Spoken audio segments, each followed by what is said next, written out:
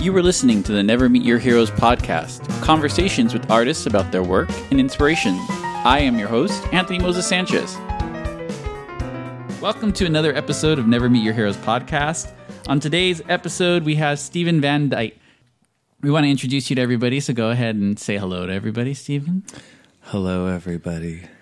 And we'll go ahead and start with having you introduce yourself by telling people how you got into your field to study and your art, as much as you want to reveal. I grew up in New Mexico. I was a very, solitudinous child. And I think I was just already making art. Even when I was 8 years old, I would build cities in my living room with building blocks and paper and McDonald's toys. And I started writing poetry when I was 12. And by the time I was 16, I was releasing chapbooks every 3 months of my really terrible poetry that rhymed a lot. It really rhymed. It was a lot of rhyming. I also played the piano. It really took over my childhood. Mm-hmm. I think my father regretted not being a musician, although he and my mother both had MFAs in art and studio art. They both painted, although my mother, I think I only realized that she painted like in my teens. Mm-hmm. But they both came from rural places. My mother grew up on a lumber yard. Mm-hmm. My father grew up on a farm and ranch, and they were like the black sheep of their family. And then I was not a black sheep to my parents. Right. Like I very much followed in their footsteps and was thinking about art at a young age. So you were building cities. You were any particular cities or just made up ones? Made up ones. Excellent. Did you name them? I don't think so.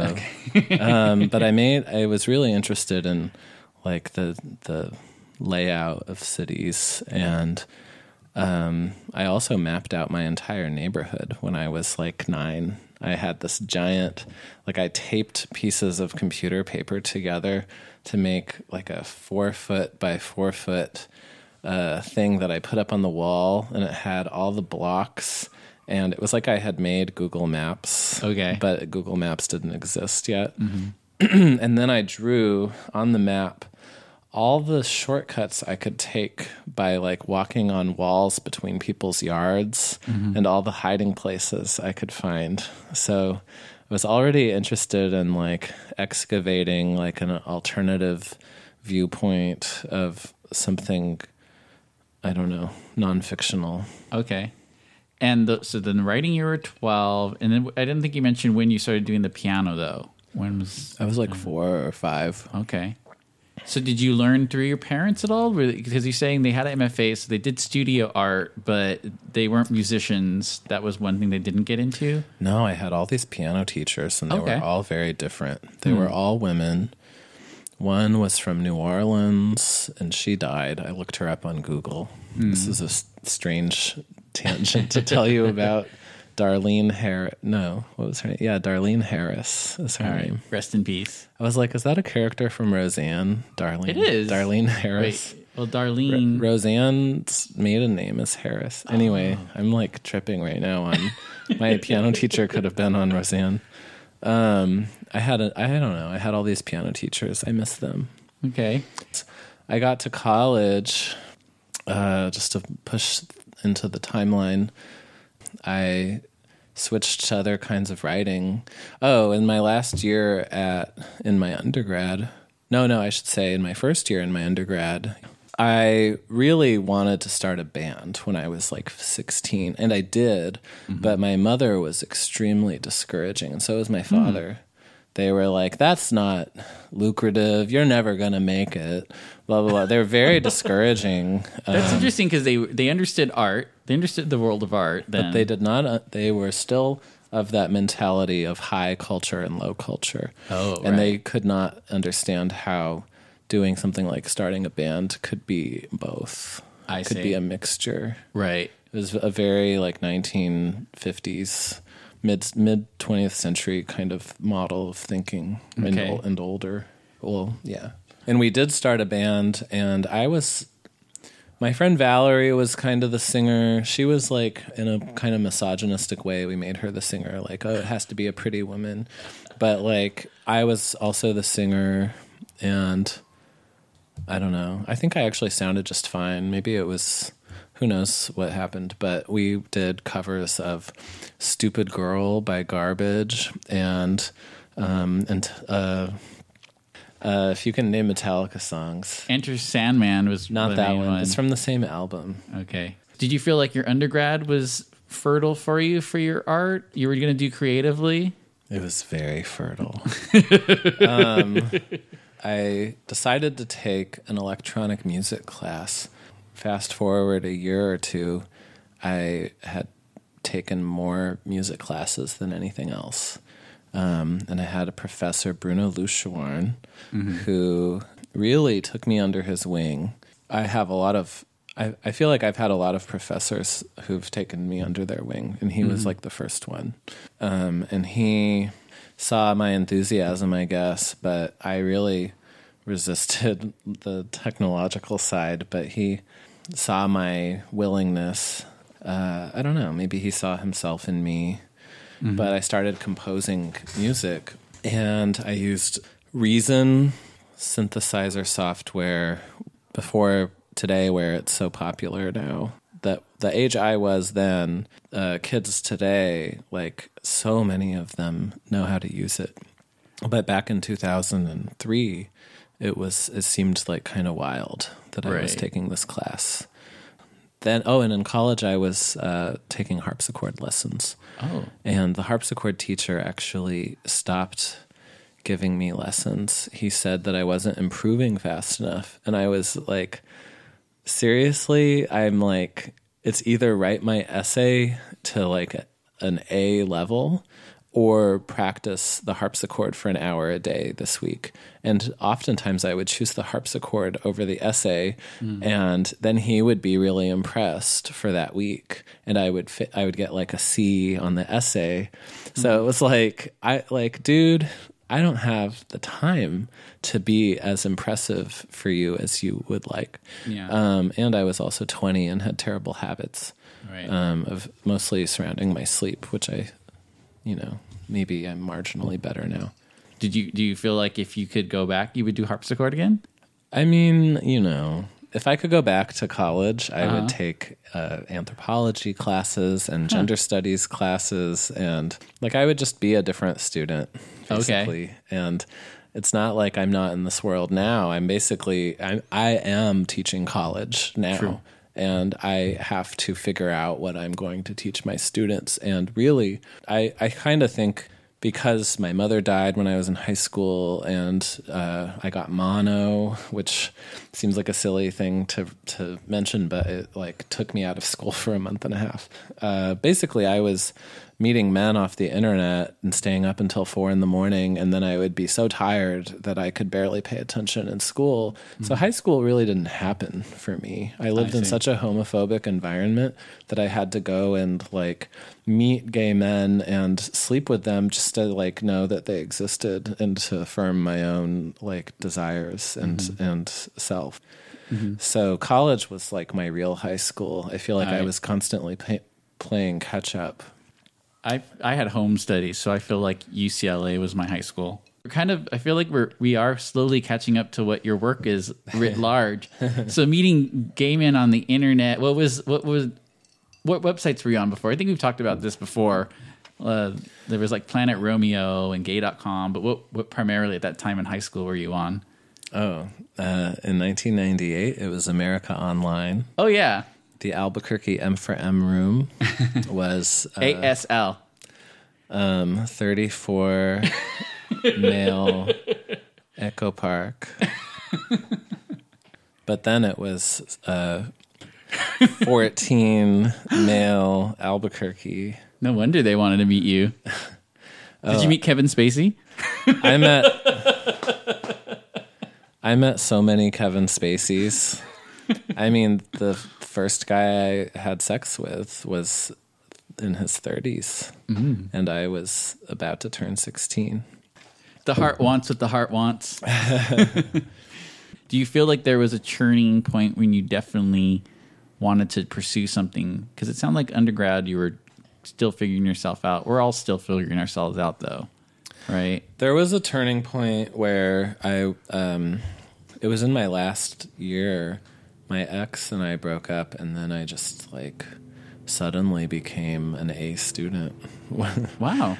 Then I met my other professor that I really worked with in undergrad, Mary Beth Heffernan, who was at the time an adjunct, I think, and now she runs the art department. I just took one class with her, but I actually would go to her office hours and spend my entire day in her office, like talking to her. And I actually just went and visited her, and I hadn't gone and visited her in something like a decade. I told her, I said, I really appreciated how advicey you were. Like, you would just tell me what to do sometimes. Mm-hmm. And I really appreciated that. And, you know, some people don't like advice. But I really benefit from just hearing how other people would do something. And then I can decide for myself if I like want to do it that way or not. Right. And I don't know. Yeah, I learned through imitation. I'm an actor at heart. No, I understand. I'm the same way. I think that's part of what we talked about before, even when we started recording, how my interest is kind of like figuring out how people got through life. And I mean, I've had growing up where I did in at an earlier part of Whittier when it was a little bit more, you know, Make America Great Again back then. You would have older white people telling you like how to Nixon, how to stand in the grocery store, or where you should be if you're, you know, standing next to something or sitting next to something. So I thought it was normal growing up in that. So, but you like advice. It's just tough to give people advice because I like advice from her. Okay, I should add that I really appreciate women CEOs. She's like the boss. She just like knows her shit. I trust her, and I think she just like spoke to my own values in a way where I was just awakened to what they were. Mm-hmm. And so hearing her ideas, she's just like somebody that I wanted to be more like, you know. Yeah. Well, that's the importance when I bring up the idea of a mentorship. It's just somebody that kind of makes you realize that it is possible to do that. And even if you're not going to live their life every step of the way, yeah, it does help you get, you know, like Madonna talks about how Bowie influenced her. They get pointed in a certain direction, which is part of the questions that I'm asking. I just visited her 2 or 3 or maybe more like 6 weeks ago. And she was like, you know, sometimes I feel like I could be a lawyer. Like I could make money and I wouldn't struggle. And she was like, do you know Melanie Klein? And I was like, yeah. You know, in psychology. And she was like, she always talks about the good enough mother. And she's like, are you good enough? Is what you've chosen good enough? And the answer is it probably is. And I was just like, oh, that's really good. Like that's really useful to think of it that way for myself. I don't know. Like I just needed to hear like, I don't know, you know, like society, people are judgmental. My parents died and like they were the black sheep in their family. Right. I really crave family because I don't have a family. I just have my extended family. So I'm kind of a joiner, really. I joined my parents' sort of vision of the world. And so for me, like being around people who are so judgmental, I'm like, oh my God, maybe you're right. So I like needed to hear my old professor tell me, no. Like what you're doing is like good enough. Well, I'll put on my amateur therapist hat on for a second and say that because you grew up in such a great supportive parents that insulated you from that judgment, and losing that all creative people have a choice to decide, did I miss my chance to like make a lot of money or continue down this path? And at some point you finally realize like, well, I'm happier doing this. Well, I just want to add that happiness has nothing to do with it, because like being an artist is making me miserable. But that doesn't mean that it's not worth it. Wow. But I have to do it. Like I just have to. Right. Because it's like how my brain was built. I don't know. I hope you will find happiness in it. Just maybe you're at a point where you're in that transition of... Well, I think I also take issue with the idea of happiness. Oh, like, right. I think that our society binary of work and leisure like paints a picture of people needing to find what makes them happy. And I think that meaningfulness is like, I think, more important. And maybe it leads to happiness. I don't know. This is like self-help book territory, but like all like finding meaning can lead to a deeper sense of happiness. Yeah. And I don't know. I think it's just a word that doesn't mean much. So I'm just trying to... I mean, we could dig into that a little bit more just because even for myself, there's been a big... how I even got here as far as recording the podcast. It's a matter of figuring out what's fulfilling, what makes you want to get out of bed every day.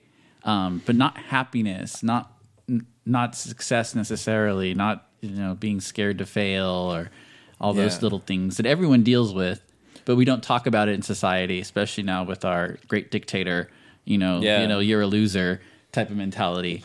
And we all forget that. Like we just, we still measure success by, the car you have, the houses you have or don't have, your, how many times you vacation, but it doesn't mean that they're happy. Right. And I think as a creative person, as to encourage you, like, I don't think you would be happy elsewhere anyways.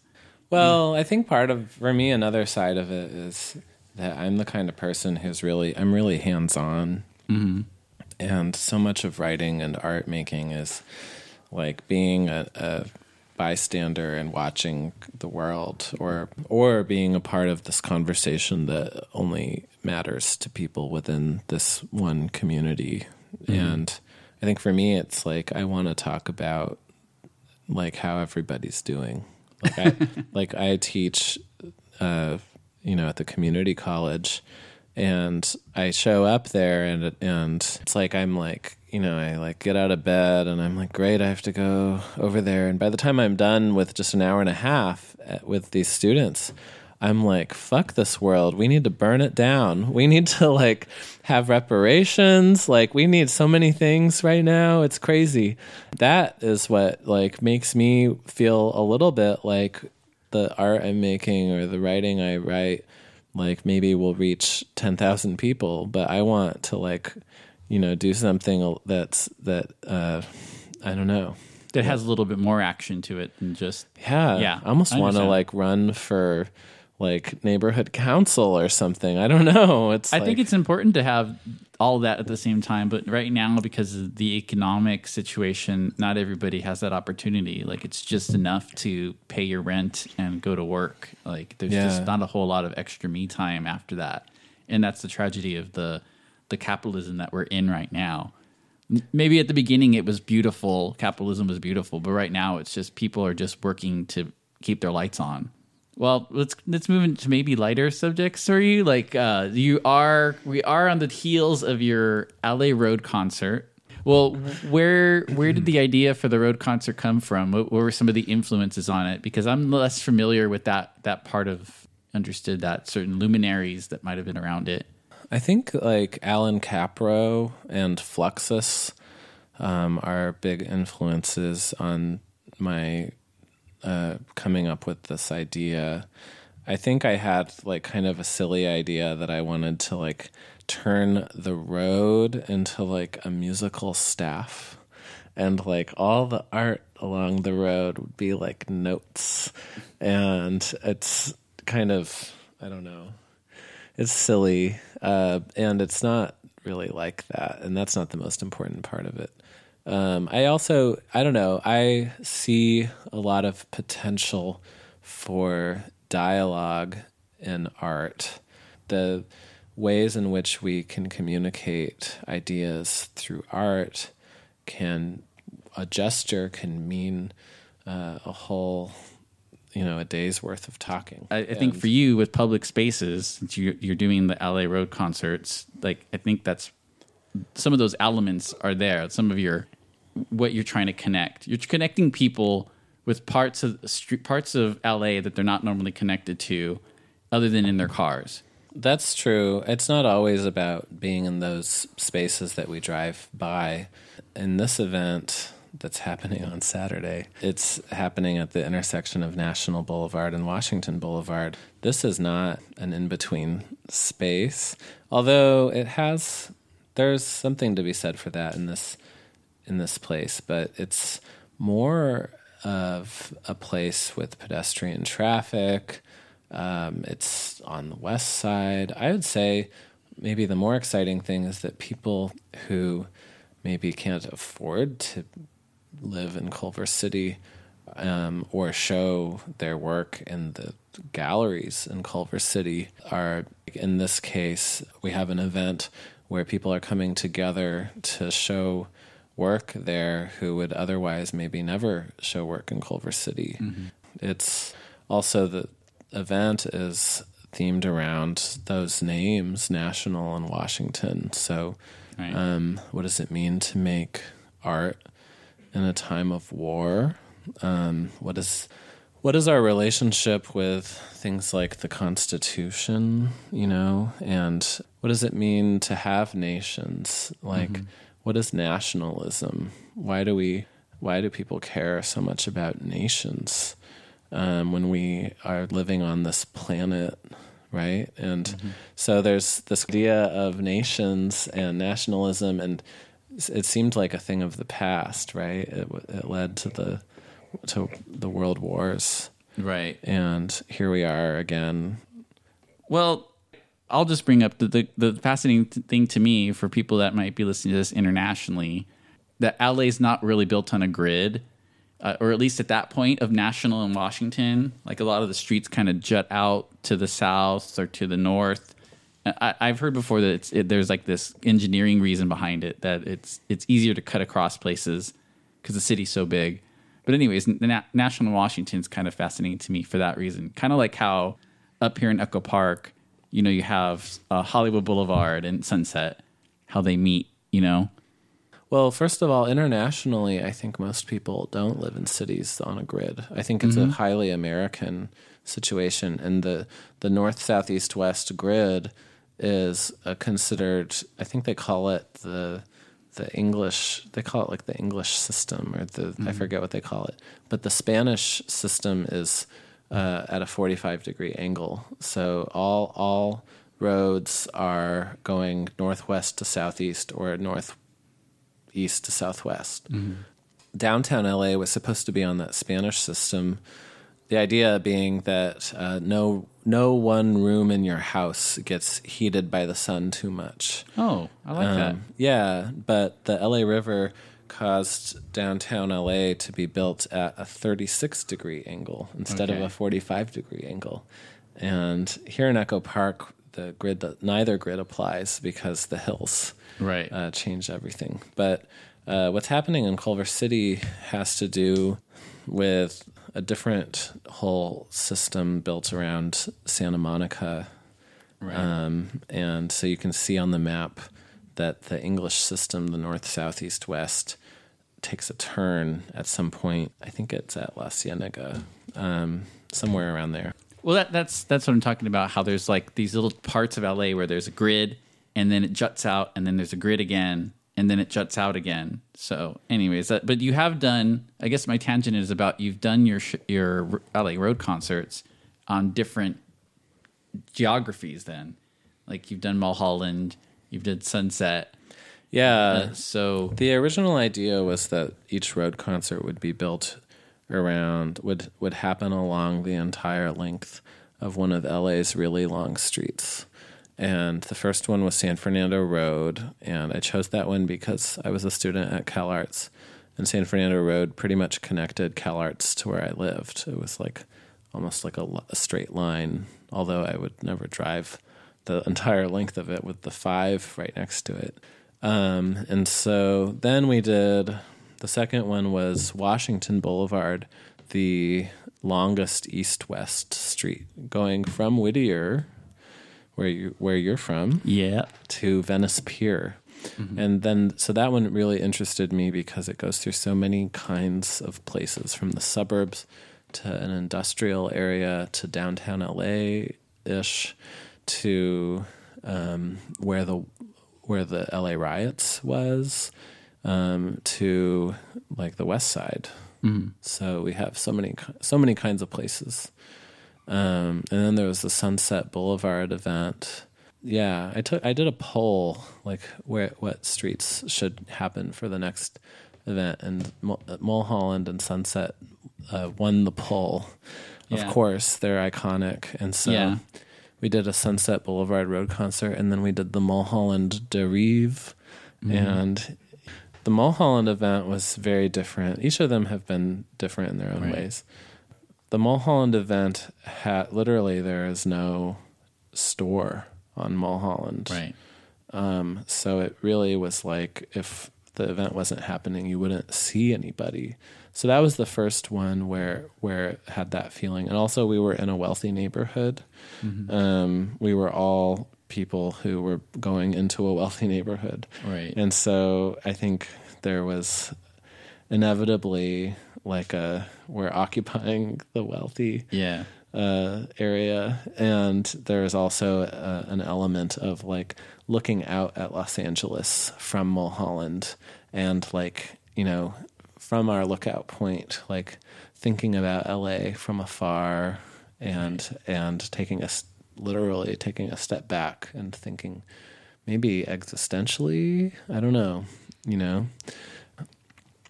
And then what was the next event? Oh, that one was in downtown LA. That was a very different event. I was working with a bunch of nonprofit organizations, and Alan Nakagawa was the official artist in residence of the Los Angeles Department of Transportation.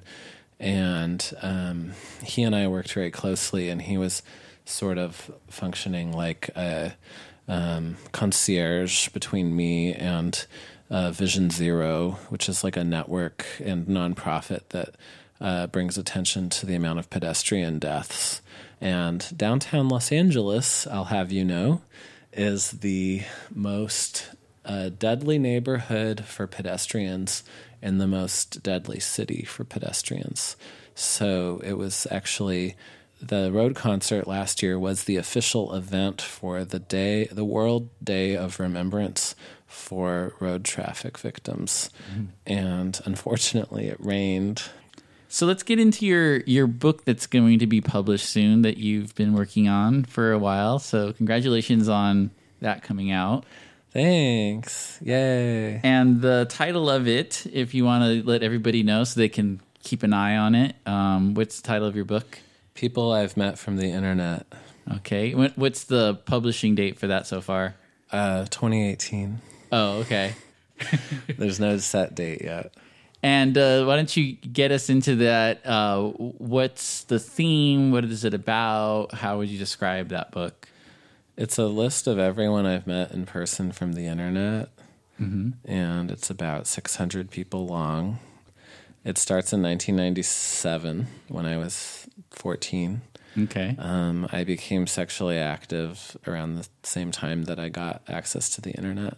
It's like this character who is me, but names have been changed. This character like lives a life of accumulation, and so in this endless accumulating of experiences and people, the narrator, main character's losses are revealed, and so that Okay. The project also has an ethnographic kind of function too. It's taking a look at this very specific group of people who are basically for the most part, gay men who hook up using the internet post AIDS era, pre-Grindr era. So a very specific time period, and looks at like how they know each other, meet each other, make sense of themselves, make sense of each other. And there's this astonishing way in which everybody seems to already know each other. And there's this way that the internet allows queer people to meet across social classes, across, other divides racially, in terms of all kinds of things, age, right? Mm-hmm. And this is not a new subject coming up in my book, but it definitely demonstrates that. And it functions as a kind of geography of the virtual, both in the sense of my character, who is me, goes to places he's never been before because he's going to meet some guy who might become his boyfriend. And then also it creates a new kind of geography through just this remapping that happened and is still happening because the internet connects people in a different way than through our physical landscape. Right. So all that is happening. So maybe it's a good time to get a little gossipy, but what's the farthest you've had to drive for a hookup? Like when I was living in San Gabriel Valley, Inland Empire, I realized when I was driving all the way out to Moreno Valley, I was like, this is too far for a hookup. Well, it's hard to say if my character is really hookup motivated. Oh, I see. Well, you did mention for a boyfriend, so you're more... Yeah, but even that is also... It's like maybe he thinks that, but I think the reality is that he really just wants to experience people. It's like, maybe without even knowing it, like in a very naive way, the character just wants to be with everybody and just wants to feel liberated from the way in which our contemporary society confines us, and wants to be maybe an extremely naive motivator for somebody, but just wants to experience everybody and get to know everybody. Right. And the farthest that he drives, he went all the way to Flagstaff, Arizona from Albuquerque to meet my current roommate. Okay. Back in 2005. How far is Albuquerque, like as far as hours wise? I'm curious. Flagstaff or from Los Angeles? No, because you were saying you drove from Albuquerque to Flagstaff for this in this context of what you're talking about. It's like 4.5 hour drive. I mean, I met guys that I stayed with in Paris and London. I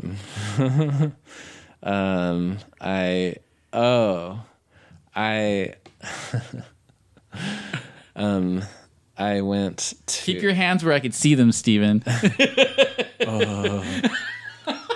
me tell you about...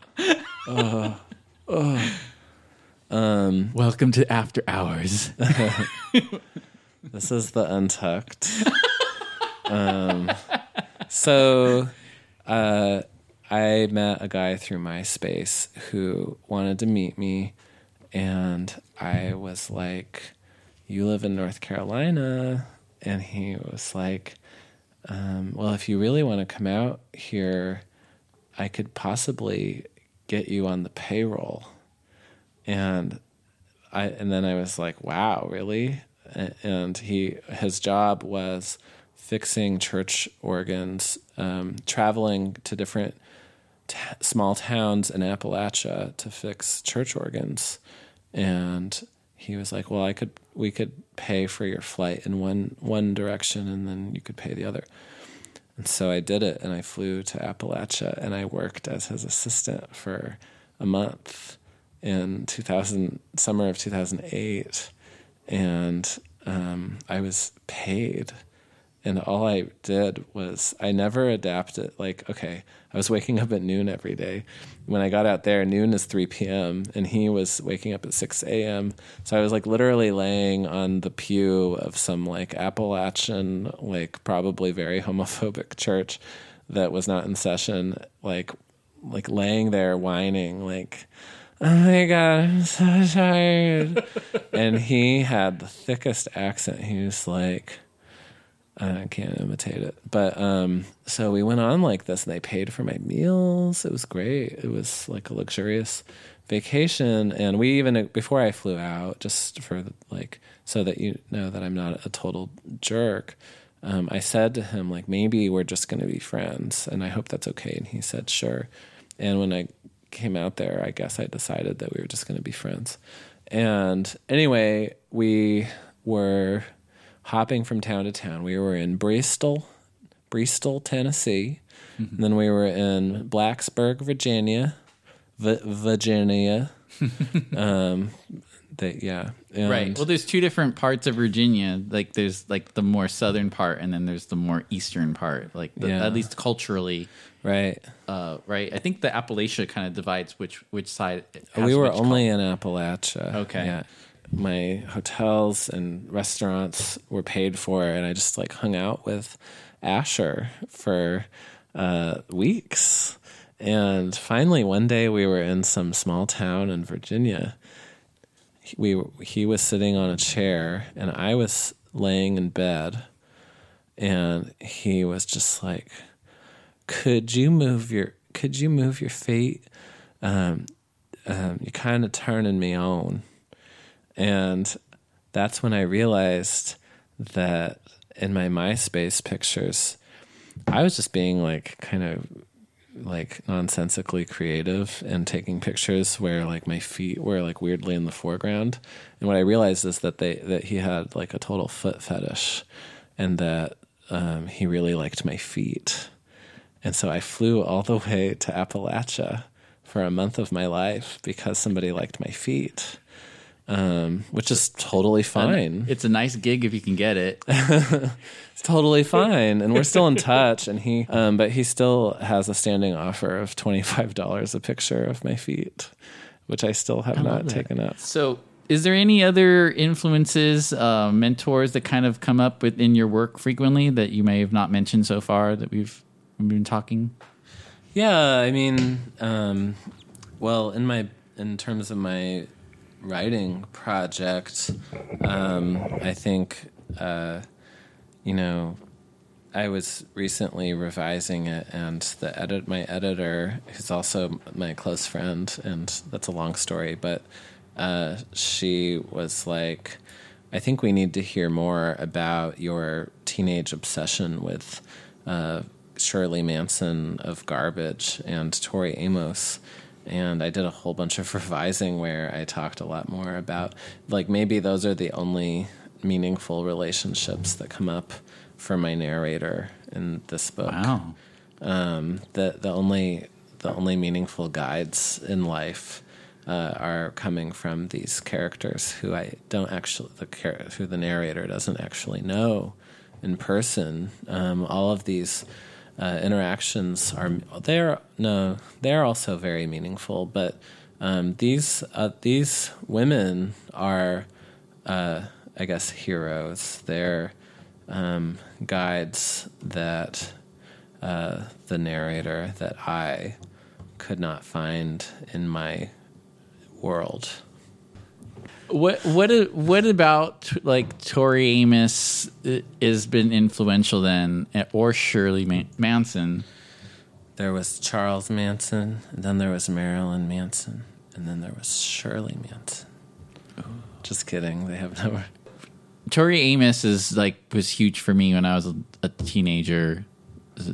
Specifically, God. That song that was and Cornflake Girl actually has come back for me recently in kind of understanding how I'm returning to interact with people socially in LA from that I've known in the past, and realizing like I never was a cornflake girl. Like I tried to fit in, and I couldn't do it because that wasn't who I was. Mm-hmm. But the lyrically, obviously because I'm a poet, lyrics are very important to me. So some people don't even listen to lyrics. So, but it was really like important for me to come back to it and realize like what it was for me as a teenager versus what it is for me as a almost 40-year-old gay man who can't get over my teenage girl issues. Is it girl issues? I don't think they're girls gender specific, but definitely where I was growing up, people were like, why are you listening to her? Right. Guys, femphobia. Men listen to rock and roll and hip hop, and girls listen to that, right? Yeah. So I feel like I'm connected to the different sides of it, right? I understand why Kendrick Lamar's DNA album is really important for me. Mm-hmm. At the same time, I understand why Rihanna's songs are really important to me. Mm-hmm. There isn't, I don't see the gender when I'm listening to the music, which I don't think anyone should anyways, but my digression. With you, with Tori Amos, what was important about it in your writing? Well, I think it's not specific to any like line in a song. It's just like a general sense of like the subjective eye, like from a position of like a very feminine character or figure, and like it's a very basic idea. It's just like the empowered femme basically. And I think that from a young age, I didn't understand why. I definitely tried as hard as I could not to like Tori Amos. Interesting. And I grew up in a very homophobic environment. I remember my friend showed me a Garbage music video as it came on to MTV and was like, you have to see this. Like, because he was like thinking Shirley Manson was totally my type. Okay. And he was right. But I didn't want to go out with her. I wanted to be her. Right. And it was like he could sense it. He could like tell that she was my style, but he couldn't. Like you've said in the past, I mean, yesterday, and as a comment to my happy birthday wish to you, you wrote, what did you write? Oh, that your Echo Park's only ingenue. Yeah. And I think like, you saying that like before, I don't remember how I said it then, but at your birthday, actually, we brought it up, and we brought it up before. Because like you have those pictures, like I think when I first met you, you were like wear all black with like your black capris and your like kind of boat neck sweater, which is so like French 70s ingenue style, and you would just kind of like like you're always posing, because there was not posing in like the current selfie way, but and as though like you were in a film, like as though there was like this ghost director following you and telling you like stand over there and just think about how life is just pitiful, but you still see the beauty in it. Like that. Maybe I'm reading too much into it. Yeah. This is great radio, what he's doing right now, folks. I think that I just feel very seen by you. And like it's nice that you recognize my Brigitte Bardot side. And I think Shirley Manson is really who she's not your typical feminine character. She has some masculine qualities. She's kind of, in some ways, very dominant. And she's not a man's idea of an attractive feminine woman. And that causes her to have a kind of hostility towards both men and the women who fit that mold. I really related to that as somebody who, even though I was trying so hard to fit in and be friends with everyone, which I think is my natural disposition, I still was met with hostility just for my natural behavior, just for what came naturally to me. Right. And I mean, I grew up with a mother who didn't wear any makeup. Where did this desire for a role model who wears so much eyeliner around her eyes that it looks clownish. Mm-hmm. I mean, it's like a very gay thing. She's clearly a very gay 90s kid. She's a very gay loved figure. Yeah. You know. Talking about Tori or Shirley? Shirley. I mean, Tori too. Tori's different. Shirley's stunningly beautiful, I think. She's very beautiful, but she's also very gay. The thing I like about... She wears drag queenish makeup. She also had that song Cherry Lips, which was inspired by J.T. Leroy, which, oh my gosh, like the whole thing in and of itself. And it sounds like we need to have like a garbage Shirley Manson episode. With Asher. Yeah. With even more. Shirley so much too, you don't understand. I mean, they have a song called Queer. They have a song called Androgyny. Queerest of the queer. Yeah. I mean, even just the whole I can geek out on it for my own reason. Butch Vig is I'm an audiophile, and I believe before that I didn't understand it, but as far as I follow producers, and Butch Vig, he did In Utero, right, and I think he did Siamese Dream, Smashing Pumpkins. He did a lot of great stuff, and when he plays the drums in Garbage, and he produced it, and sonically, that was like this change when we were like moving away from analog recording and getting into digital and getting more into like that sound. Where like right now, even when I'm talking in here, like the mic's really hot, and it's like you can hear a presence, that's almost like coming from my chest when I'm talking, kind of thing. And I love that sound that comes out of Garbage. So I'm listening to it for different reasons, and plus Shirley Manson's lyrics. I love all of that too. Yeah, all of the like weird noise. Mm-hmm. My very first album CD that I purchased on my very own was Eurythmics' Greatest Hits, and my mother walked in to the garage, the only room in our house that had... My father had a sound system set up because he really cared about hearing his Mozart with like amazing sound. And I played Eurythmics' Sweet Dreams.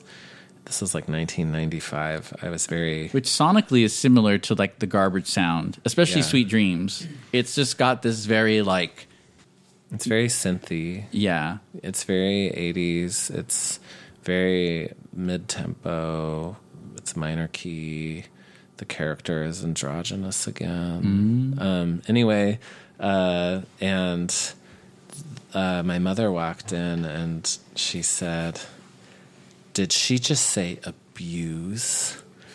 And I was like, "She said amuse." And my mother was like, "Oh, okay." And I actually didn't even notice. Maybe I didn't even know what abuse meant. And my parents both, because I just wanted to listen to it everywhere. I was 11. And their reaction was, "This is fake. This is not real instruments." Oh, yeah, and right.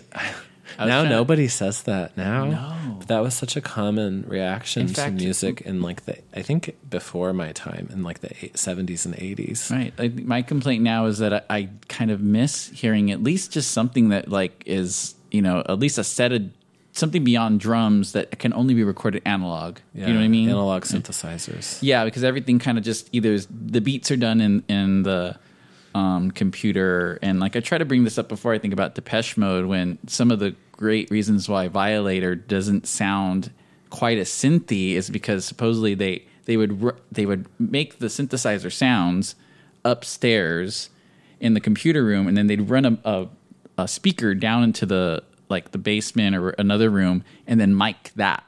So that way the sound wasn't just so harsh and so like... It had like a space. Right. Like we talk about it had an organic space that it reverberated in. It was like the most beautiful experience. And generally just making me miss that radio when you would hear Blonde Redhead against like everything. Like now it's just very... Blonde Redhead was on the radio? Yes, at least here in LA on K-Rock. Blonde Redhead was on the radio or here. You mean that one station, 103.1, that played like like it was. I want to call it like hipster music. No, there was one of 6.7. Wait, no. Did they play it on there? They played. That's cool. Yeah, no, there was just before all the corporations bought all the radio stations out here in LA area. There was still a very independent sound. Like, you know, even Rodney on the Rock was still a very normal way to get. I feel like Henry Rollins now carries that baton of like, you know, just playing music that just, you know, you fall into something and you just put it on the radio just in case somebody else wants to get into it. I feel like KCRW single-handedly carries that torch on LA radio. They try. I mean, it's still like it's still like KCRW. It's still like you're listening to like. Cancel you. So. Oh yeah, that's true. Anyways, we digress, which is wonderful. But I do want to wrap up what we're talking about. So I guess we've covered a lot. We have more to cover, but we can cover that next time. I just want to say one last thing because I don't like what I just don't like what I said. I don't like what I said. I just want to add that all of the interactions that my character has with all of the people are meaningful, but he finds, I guess, a kind of mentorship role from these characters, from these people, these women whose music he listens to. The interactions with people that he meets, that I met through the internet, are extremely meaningful to him, but they're a different kind of meaningful. And they're not like some people are like, oh, your hookups book. And it's like, well, they're not hookups. And they're like, sometimes they are sexual. Sometimes they are with the intention of romance.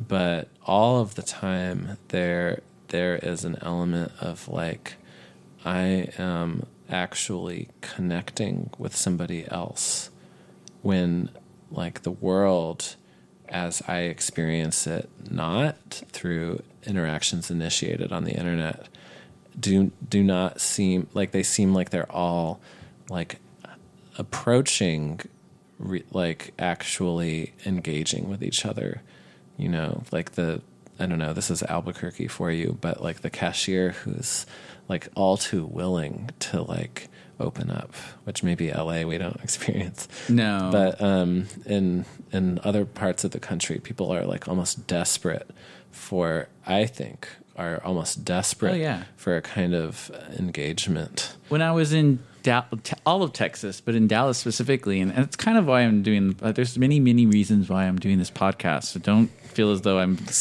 just as scattered as everyone else. It's just that they come up when we talk about other things. But yeah, when I was in Dallas and in Austin, and you know, people were very happy to give a compliment and not want anything back from it, just to say like, I like what you're doing, which is great. But we forget that here in LA.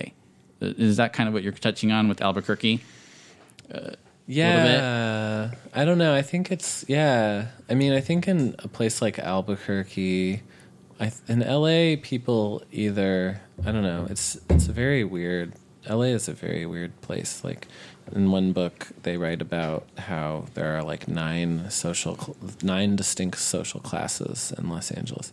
In Albuquerque, it's like very middle class and lower middle class. Well, I think part of why we relate is because I grew up in Astor as well, a kind of middle class suburb.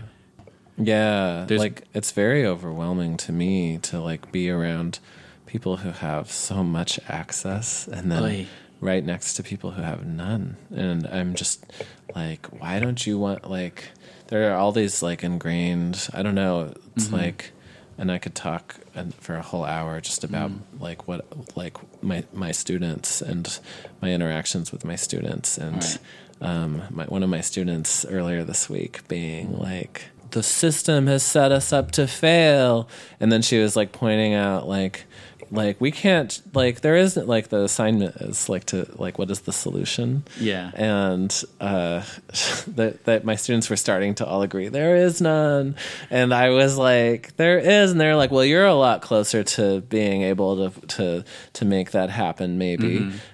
I don't agree. And then I was like, oh shit, no, I do agree, like white privilege, blah blah blah. And then I do think that you can have an impact. And then I was like, no, my instinct was right. Like, I do, like, despite white privilege, I do think that they can have an impact. I think they can. I think that, but I think that's a whole other, this can take 3 hours. Yeah, but we'll have to come back to it. Well, I think every conversation should include it. No, I know.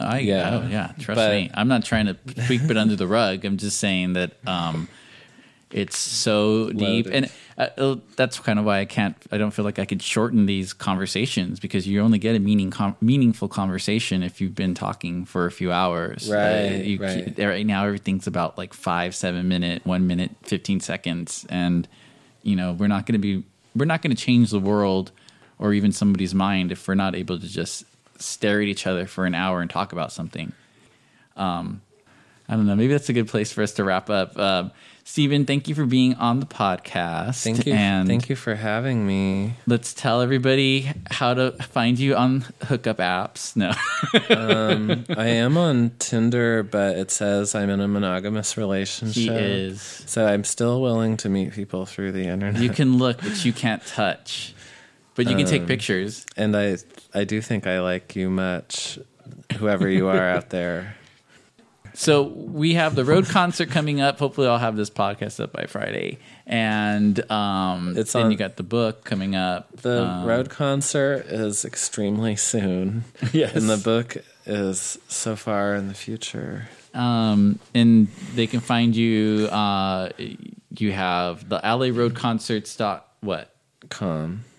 And otherwise they can find you on Facebook, or they could find Twitter. Me on Instagram and Twitter and Facebook too. Okay. And email. You can email me. You can call me.